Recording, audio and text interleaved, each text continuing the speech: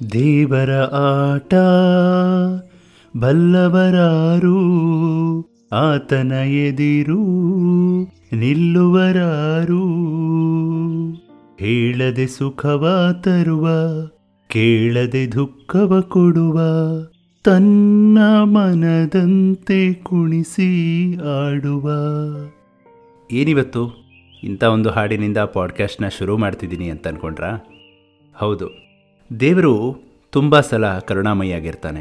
ಅವನು ನಿಷ್ಕರುಣಿಯಾಗೋದಕ್ಕೂ ಕೂಡ ಒಂದು ಒಳ್ಳೆ ಕಾರಣ ಇರುತ್ತೆ. ಆಗೋದೆಲ್ಲ ಒಳ್ಳೆಯದಕ್ಕೆ ಅಂತ ದೊಡ್ಡವರು ಹೇಳ್ತಾರಲ್ಲ, ಆ ಥರ. ಸೊ ಅದೇ ರೀತಿಯಾದಂಥ ಒಂದು ಕಥೆ ನಿಮ್ಮ ಮುಂದೆ. ಬಾಳಿಗೊಂದು ಬಂಗಾರದ ಮಾತು ಪಾಡ್ಕಾಸ್ಟ್ಗೆ ಮತ್ತೊಮ್ಮೆ ಸ್ವಾಗತ. ನಾವೆಲ್ಲ ಟೈಟಾನಿಕ್ ಚಿತ್ರನ ನೋಡೇ ಇದ್ದೀವಿ. ಅದು ನಿಜ ಜೀವನದ ಘಟನೆಯೊಂದನ್ನು ಆಧಾರವಾಗಿಟ್ಕೊಂಡು ತಯಾರಾದ ಚಲನಚಿತ್ರ. ಆ ಚಲನಚಿತ್ರದಲ್ಲಿ ಕಂಡುಬರುವಂಥ ಹಡಗು ಅಂದಿನ ಕಾಲದ ಅತ್ಯಂತ ವೈಭವೋಪೇತ ಮತ್ತು ಅತಿ ದೊಡ್ಡ ಹಡಗು. ಅದು ತನ್ನ ಮೊದಲನೆಯ ಪ್ರಯಾಣದಲ್ಲೇ ಅಂದರೆ 1912 ಏಪ್ರಿಲ್ ತಿಂಗಳಲ್ಲಿ ಅಪಘಾತಕ್ಕೆ ಈಡಾಯಿತು. ಅದರಲ್ಲಿದ್ದ 2,500 ಪ್ರಯಾಣಿಕರಲ್ಲಿ 1,500ಕ್ಕೂ ಹೆಚ್ಚು ಜನರು ಜಲಸಮಾಧಿಯಾಗಿ ಸಾವನ್ನಪ್ಪಿದ್ರು. ಆ ದುರಂತದಿಂದ ಸ್ವಲ್ಪದರಲ್ಲೇ ಪಾರಾದ ಕುಟುಂಬದ ಒಂದು ಪ್ರಕರಣ ಈ ಪಾಡ್ಕಾಸ್ಟ್ ಮುಖಾಂತರ ನಿಮ್ಮ ಮುಂದೆ. ಸ್ಕಾಟ್ಲ್ಯಾಂಡ್ ದೇಶದಲ್ಲಿ ಕ್ಲಾರ್ಕಸ್ ಎಂಬ ಒಂದು ಕುಟುಂಬ ಇತ್ತು. ಅದು 9 ಮಕ್ಕಳನ್ನು ಒಳಗೊಂಡಂಥ ಒಂದು ಕುಟುಂಬ. ಆರ್ಥಿಕವಾಗಿ ಅಷ್ಟೇನೂ ಅನುಕೂಲರಸ್ತರಲ್ಲ.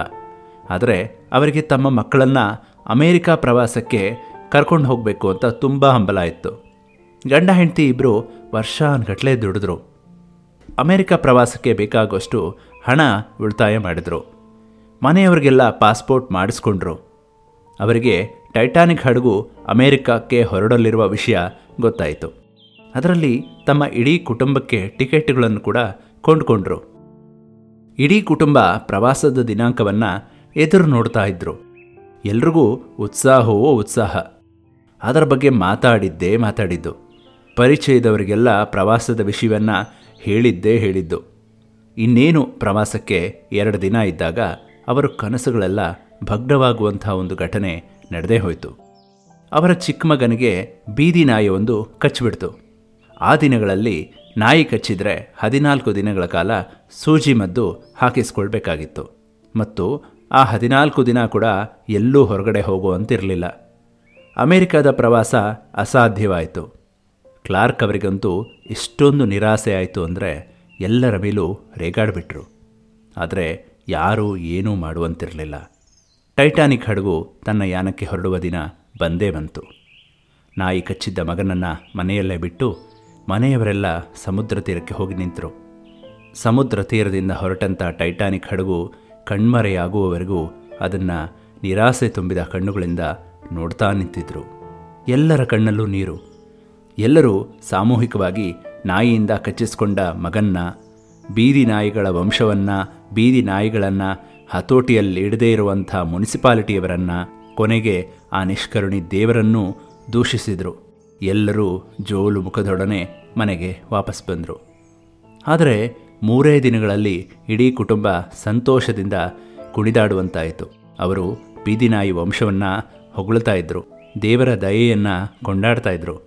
ನಾಯಿಯಿಂದ ಕಚ್ಚಿಸಿಕೊಂಡಿದ್ದ ಮಗನನ್ನು ನಮ್ಮ ವಂಶದ ಉದ್ಧಾರ ಮಾಡಿದವನು ಅಂತ ಮುದ್ದಾಡಕ್ಕೆ ಶುರು ಮಾಡಿದರು. ಯಾಕೆ ಗೊತ್ತಾ? ಅವರು ಪ್ರಯಾಣ ಮಾಡಬೇಕಾಗಿದ್ದ ಟೈಟಾನಿಕ್ ಹಡಗು ಸಮುದ್ರದಲ್ಲಿ ಅಪಘಾತಕ್ಕೆ ಈಡಾಗಿ ಮುಳುಗೋಗಿತ್ತು. ಸಾವಿರಾರು ಜನರು ಜಲಸಮಾಧಿಯಾದ ಸುದ್ದಿ ಎಲ್ಲೆಡೆ ಹಬ್ಬಿತ್ತು. ನಾಯಿ ಮಗನನ್ನು ಕಚ್ಚದಿದ್ದರೆ ಅವರೆಲ್ಲ ಹಡಗಿನಲ್ಲಿರ್ತಿದ್ರು. ಪ್ರಾಯಶಃ ಪ್ರಾಣ ಕೂಡ ಕಳ್ಕೊತಾ ಇದ್ರು. ನಮಗೂ ಹೀಗೆ ಬದುಕಲ್ಲಿ ಆಗ್ತಾ ಇರುತ್ತೆ. ನಮ್ಮ ನಿರೀಕ್ಷೆಗಳೆಲ್ಲ ತಲೆಕೆಳಗಾಗುತ್ತವೆ. ನಾವು ಅಂದ್ಕೊಂಡಂತೆ ಆಗೋದಿಲ್ಲ. ಆಗ ನಾವು ಕೋಪಿಸ್ಕೊಳ್ತೀವಿ, ನಿರಾಶರಾಗ್ತೀವಿ, ದೇವರ ಸಮೇತ ಎಲ್ಲರನ್ನೂ ದೂಷಿಸೋಕೆ ಶುರು ಮಾಡ್ತೀವಿ. ಆದರೆ ಯಾರಿಗೊತ್ತು, ಆಗುವುದೆಲ್ಲ ಒಳ್ಳೆಯದಕ್ಕೆ ಆಗಿರಬಹುದು. ಆದರೆ ಆಗ ನಮಗೆ ಅದು ಕಾಣದೇ ಹೋಗಬಹುದು. ಅಂತಹ ಸಂದರ್ಭಗಳಲ್ಲಿ ನಾವು ದೇವರನ್ನು ನಿಷ್ಕರುಣಿ ಅಂತ ದೂಷಿಸ್ತೀವಿ.